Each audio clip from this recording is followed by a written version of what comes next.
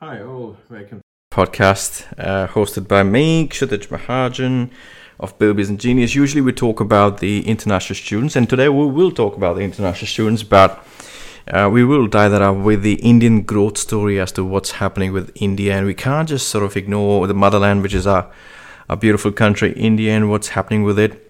So very, very interesting things are occurring, which is... Firstly, we will talk about, and as you can see on my screen, I've got this article from France 24, India at 75 rising power, finding its place on global stage. So very correct, because I was just listening to this video from the Indian conclave by India today, and I was listening to the Prime Minister, Mr. Narendra Modi, and he was just talking about what's happened in the last 75 days, which is crazy stuff. I mean, the amount of things happening and the amount of stuff he's done over just the last 75 days is just huge. So that's brilliant. And he was just talking about that he doesn't have enough time to talk about. He had like half an hour or something to talk, and he said if he just keeps on talking about what he's done or what the country has done in the last 75 days, it's not going to be sufficient. So they talked about the railways line they're building from Mumbai to Delhi and many other railway lines, the infrastructure stuff going on, the amount of very simple facilities like electricity, toilets being given, the housing, new housing, close to 30 million houses have been built over the last few years. That they've done a lot of other stuff, such as building infrastructure and also sort of putting India at the global stage by hosting the G-20 and doing multitude of things. I mean, the amount of effort getting put in by the bureaucrats and the ministers at the government is huge. So very proud to hear this growth story, firstly, and then I guess I was also sort of researching a few articles as to what is the real thing. I mean, it's good to sort of hear it from the horse's mouth, but it's also good to do your independent research to sort of figure out what exactly is happening with India. And in this instance, I've got this article from France 24. It just states that 3/4 of the century after independence, India is a nuclear power about to become the world's most populous country, and its economy has overtaken its former colonizer, which is Britain. So in the top 5 economy, India is, but India has new challenges to overcome at a diplomatic state. So very important statement there. Diplomacy has been actually a key asset of Australia.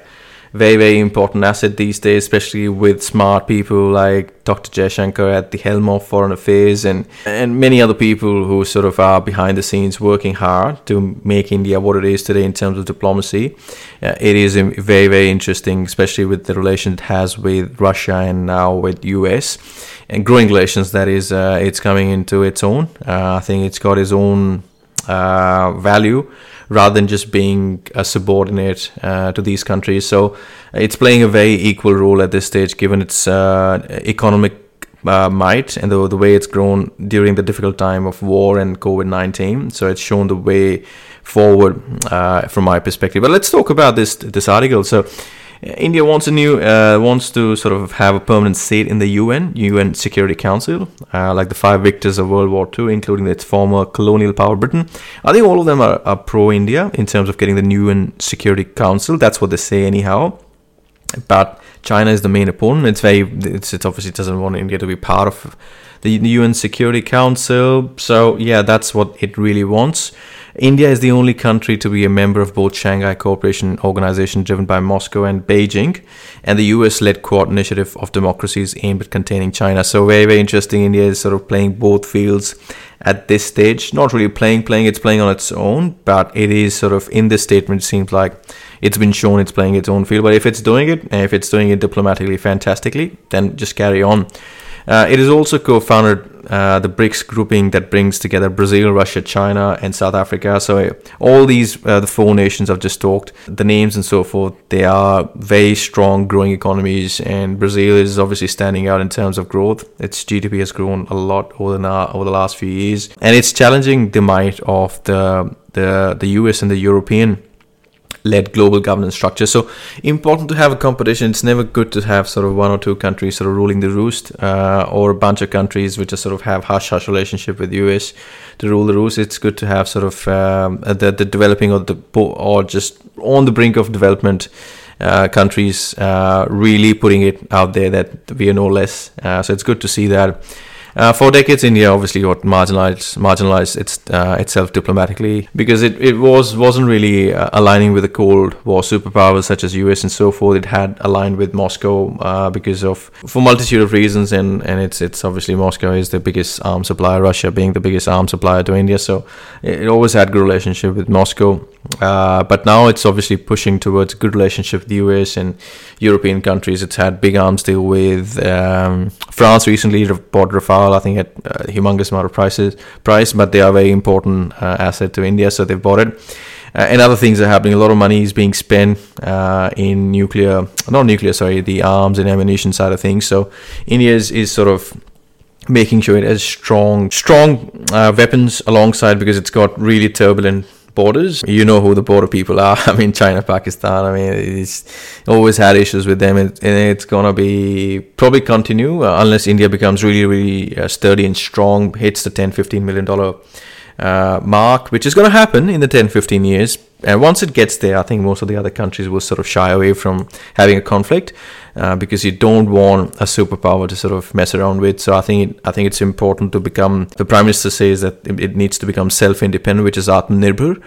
So do your own thing, build your own manufacturing, have your own arms and ammunitions, have a strong. You should be able to feed your own country and not really rely on someone else. So I think that's the mantra or the mantra for Indian or the Indian government, the current Indian government. So really pleasing to sort of see this happening in front of our own eyes. I'm 80s born, so early 80s born. So I've never thought that India is going to become such strong player in the economic scene and also at the global scene. I think it was overdue because a lot of the Indians are very, very smart, but I think they obviously shied away from being a little more assertive now, because it's got a certain amount of assertion, which isn't obvious because of the strong government and the way the economy is growing in India. I think even the international students out there will feel more confident in expressing themselves if they have any concerns, and they won't feel any less than the Europeans because there is that post-colonial hangover which still continues, but I think it's subsiding. It's going away. I think in the next 5 to 10 years, I think it's going to completely go away if this government, I think, stays on, and they will stay on, I feel. So, which is really good. Even I'm still learning. I've learned so many facts over the last 3 or 4 years, which I was not across about the history of India and so forth. So very, very important you brush up your history, because what you see right now through different independent mediums is the real true nature and history of India. Not just what we were taught in the books, but the real nature. And that's coming up through independent scholars who are willing to speak up now because they have more confidence and not really thinking of, not really having a backlash like what used to happen in the previous days with the Congress in charge. Now everyone knows the reality of what's happened in the past, in the last 70 odd years or 65 years. But now I think we have a true leader in the current Prime Minister, and I think he's doing a great job, to be honest. And I think that's gonna obviously give, as I said before, the confidence for the Indian community. Regardless of where you sort of are from, I think it's you will get the confidence of being at this stage of what India is, and then just being a bit more, I guess, being proud of who you are. Earlier, I think it used to be a bit different, but I think the last 10 years since it's grown diplomatically with a lot of different countries like Australia, Canada. Canada, there's still work in progress, but Australia definitely part of Quad. India is part of Quad. So definitely you will feel confident coming up here, because there is some sort of a brotherhood happening, which is great to see. And there's equal voice of Indians now, I feel. So it's good to see that. Now, coming back to this article, now New Delhi insists that dirty fuel is essential for an economy attempting to lift millions out of extreme poverty. We're talking about the carbon fuel, because it's obviously important. You can't have electricity you can, but coal is the major fuel used to churn out electricity in India. So You can't get away with it for the time being. India can't they have to emit carbon emission, but it is going to subside, and they are looking at new technologies like hydrogen and so forth. The hydrogen trucks are in play. I'm happy to sort of show you this article. Reliance Industries, Ashok Leyland unveils India's first hydrogen power heavy duty truck at India Energy Week. So I'm very excited to see this, that Reliance and Ashok Leyland have to unveil the hydrogen powered heavy duty truck. So very, very important technology which can be unfurled or is getting unfurled in the near future. So Mukesh Ambani and Ashok Leyland unveiled its first hydrogen internal combustion engine powered heavy duty truck on Monday, the 7th of February 2023. India's first hydrogen powered truck was flagged off by PM Narendra Modi in Bengaluru at India Energy Week. So this can be a game changer. I mean, if this comes into play, and by the looks of it, it is going to happen in this Atmanirbhar Bharat campaign, which is about being an independent or self-dependent India. This can be a game changer. So watch out for this space for sure. We'll also talk about the GDP growth or what's happening in the World Bank statistics. You can see that it's come to around in the 2021 8.7. I think it is going to grow. You can see 8.7. I think the recent statistics are not there yet, but it will talk about the 2022 2023 data. 2023, I think we'll see good numbers in the GDP. India is quietly claiming to economic power status. I mean, that this article came from Guardian. The Guardian, in September 2022, the rise of China has been the biggest story in the global economy in recent decades, but amid concerns of inflation and so forth, India is a new economic superpower, maybe going under the radar. I mean, it's not under the radar. I think it's a slightly older article, so you'll see that it is not really under the radar. It's actually coming into full foray and just getting the job done in terms of diplomacy, in terms of economic superpower, in terms of building relationships, and in terms of negating the negative activities at the borders and inside India. So it's got a really strong, I think, faculty of people running the government. I feel you see a few people in the front of the screen, but I think behind the scenes there's people who are always working pretty hard. We probably don't know them, but I feel there are hundreds and thousands of people working hard behind the scenes, behind doors, along with the prime ministers and along with different heads, home minister, the NSA chief, and so forth. They are working together to sort of in unison to have this multi-pronged attack happening. Not an attack, but it is sort of a strategy, work in progress to get the job done in terms of showing presence in the economic stage and then delivering with performance. So very important juncture India is at, and I think it's going to grow a lot faster than a lot of people predict over the next 5 years. Okay, now we will talk about the Indian Economic Strategy 2035 by the DFAT, which is Department of Foreign Affairs and Trade by the Australia. So yeah, it's a very again interesting take on Indian Economic Strategy to 2035. Their report is there, the macro story. India's economy is of global importance. It has a large and young population, an open and democratic political system. It is already the third largest economy and contributor to global economic growth, yet there is considerable untapped potential. With more than a sixth of the world's population, India only produces 7% of the world output. So great pick up there in the summary of the macro story about India and its way towards the 2035. India has also enjoyed a setup in the growth rates over the past few decades, supported by reform efforts and the expansion of its aspirational consumer class. So this reports assumed growth rate of 6 to 8% annually over the next 2 decades, underpinned by productivity improvements. Obviously, we're looking at 6 to 8% growth rate. So I think my analysis about the first statement is pretty good. I mean, that's bang on. The second one, maybe 6 to 8%. I think we can probably grow. India can grow a bit more faster than 6 to 8%. It obviously has economic challenges, and it just talks about China, US, and India in terms of shares of world GDP amongst the G20 countries. India's GDP growth is talked about here. India's population has benefited from its strong economic performance. So it is obviously talking about the liberalization, and it's got a bunch of data in it. So it's an interesting article if you want to have a look at this from the DFAT, an Indian Economic Strategy to 2035 if you are interested in about Indian growth story. Now, coming back to this article from France 24, I think Xi and Indian Prime Minister Modi have not met since exchanging courtesies at the G-20 meeting in Indonesia in November. So obviously there's a bit of a cold vibe going on given what the border situation has been over the last 2 years in between India and China. So without sorting that out, I think there's going to be cold vibes going on in between the two leaders of these two powerful countries. New Delhi has been building up its military, including its border defenses and armaments industry, with a nuclear-powered submarine of its own, and recently unveiled its first locally made aircraft carrier, which is Vikrant INS, I think. So it's again a very ingenious technology. There's not too many countries have got this aircraft carrier. India can actually produce it at a very low cost. Made it only the fourth nation to send it, and also an orbiter to Mars.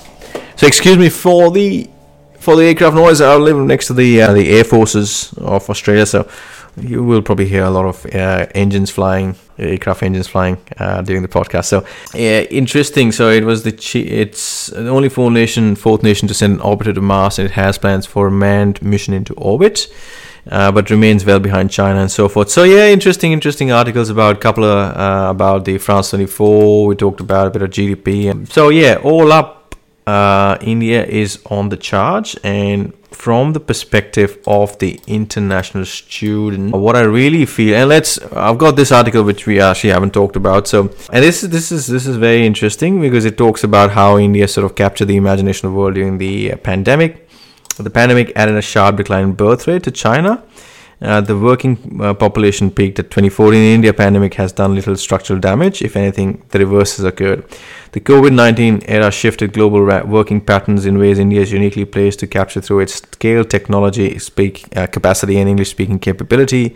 The pandemic also exacerbated geopolitical fault lines, leaving India's non-alignment less cemented. India is in something of a geopolitical sweet spot coated by Quad, China, and others. After a decade without signing an agreement with large economy, India signed new pacts with the UAE and Australia in 2022, and one with the UK in the first half of 2023. So that's a big news. The shift in India's cities is stark. Infrastructure now represents 23% of total spending at the state government levels, the highest in a decade. So central government spending on infrastructure is on all-time high of 19% last week's, which is, I think, this is a Feb article, so a few weeks before national budget doubled down on the capital investment agenda by including a 1/3 increase in planned spending, bringing the allocation up to 4% of GDP. So a lot of money being spent on the infrastructure. That's a requirement because of the growing economy. For India, progress on clearing non-performing loans, the non-performing loans has been an issue, but it's been dealt with. It's up to around 5%, which is good. So to borrow loans and improving our credit history, as if you are an Indian citizen, you would like to have a good credit history. India should have a good credit history. If it wants to sort of borrow from international market, then it should be able to get money easily to sort of put money in the market and then grow the growth engine. So China's performance, let's look at China's performance over the last 2 decades is now treated as transparently predictable. Obviously, it's taken a tumble because of problems with the US and how China is sort of browbeating essentially US, and therefore US is sort of putting a lot of factories and so forth, and it's slowly moving away from China. It's putting factories in Philippines, Asia, India, and so forth. So these things are very, very obvious, and China and US is not making any bones. It's very visible in terms of it's saying it like it is, and not really happy with what China is doing, especially after COVID-19 and so forth. So, and it's probably US is obviously a bit threatened by China also because it's growing at a huge pace, and it's not really listening to its masters. So, which is essentially US, because a lot of the production happens in US, money comes from US, but China is saying it's walking its own path. It's just getting the technology from US and then replicating it, reverse engineering and making its own things now. And it's probably playing the same card US did to other countries now, or probably other countries did to other countries in the very old history, and it's probably China's using the same strategy in the modern era, but copying a flack from everywhere. But this has been happening. I think history repeats itself, and this has been happening forever. So China is no different. It's using the same old strategy to its benefit now, and it just I think it'll be if India and China, for instance, I'm not sure whether they can join their hands together, but if they can with the assist of Russia, then well, it's a huge population these three countries have. They probably do not need a lot of assistance from Europe. They can build pipelines for fuel. They can build their own weapons. They are independent. They have huge customer base, so they won't need a lot of European assistance and US and the Americas assistance. So I think it can be an own superpower in its own way, and that's a good thought. I think it might happen. I think my gut feeling is it might occur that India and China can actually join hands. And I think it's instead of fighting for each other or with each other rather, it's given their status at this stage. If they join hands and work collaboratively alongside other countries, and Russia being a big part of it, then I'm sure they can work in a much faster pace and in a more peaceful environment. I'm not sure whether that can happen that easily, but I think if sensibility has to prevail, but I mean, normally it doesn't happen. But I think my gut feeling is if it does occur, then these two powers coming together can make a lot of the other countries sort of take notice of them and then do valid business and recognize them as huge superpowers in its own right. So it'll be good, and it's a very similar culture. I mean, Chinese and Indians have a very similar tradition in the way they think, and hardworking, big population, similar kind of mindset. I feel that I could be wrong here, but this is what I feel, and I think they can potentially work together. So this is a very different idea to what I've been watching in the news and so forth, that obviously they are fighting on the borders along the eastern side and so forth. But I think if they choose to work together, it can be a huge plus for them.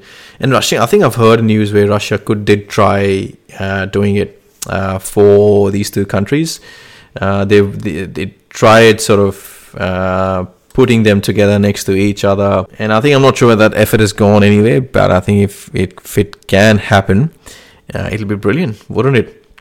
So that's pretty much it, and I've touched a little bit on the international side of things, international student perspective. Now, just I think before I sort of finish off, just few take on what this growth story of India means to the international students of subcontinent or India and so forth. And I think obviously the confidence is one thing. It's the reliability of going back to your country and finding a good job is the other thing, because the more money there is in India, the better the options are in terms of sort of returning to your country and living with your parents and family, because that's what Indians normally do, and they would like to live with their family and then want to have a stable job after spending a lot of money overseas in the education. I think it'll be a good option to have that, and it will occur slowly. So these couple of things will give an edge to the mindset of the young people who are coming here for studies. Thirdly, I feel having more confidence, obviously I talked about that's the first part, but having a bit more say in your job would be the other thing. You'll see probably more Indian leaders coming in the picture. There is already quite a few, but you'll see other countries embracing Indians as being the leaders. That's going to happen. So these top three things I think will be good, because given the Indian growth story. So that's pretty much it. Thank you very much for watching this video. If you like the video, please subscribe to it. It's always good to sort of catch up with the audience, and thanks for getting me to 101 subscribers. Much appreciated for that. And to follow the Hindi podcast, because I'll be doing a podcast in Hindi pretty shortly, and I'll talk about much more about India in the Hindi. Hindi you can sort of emote differently. So if you want to check out more and also take on the international perspective or the international students' perspective and what can really affect and how would they get affected with the growth story of India, you can check out same sort of content, but more in Indian version, more of a Hindi version. So I'll see you shortly. Please also subscribe to the I Want to Study Abroad _Hindi channel, and we'll talk more about other things in there. So have a good one. Thanks for listening. Bye bye.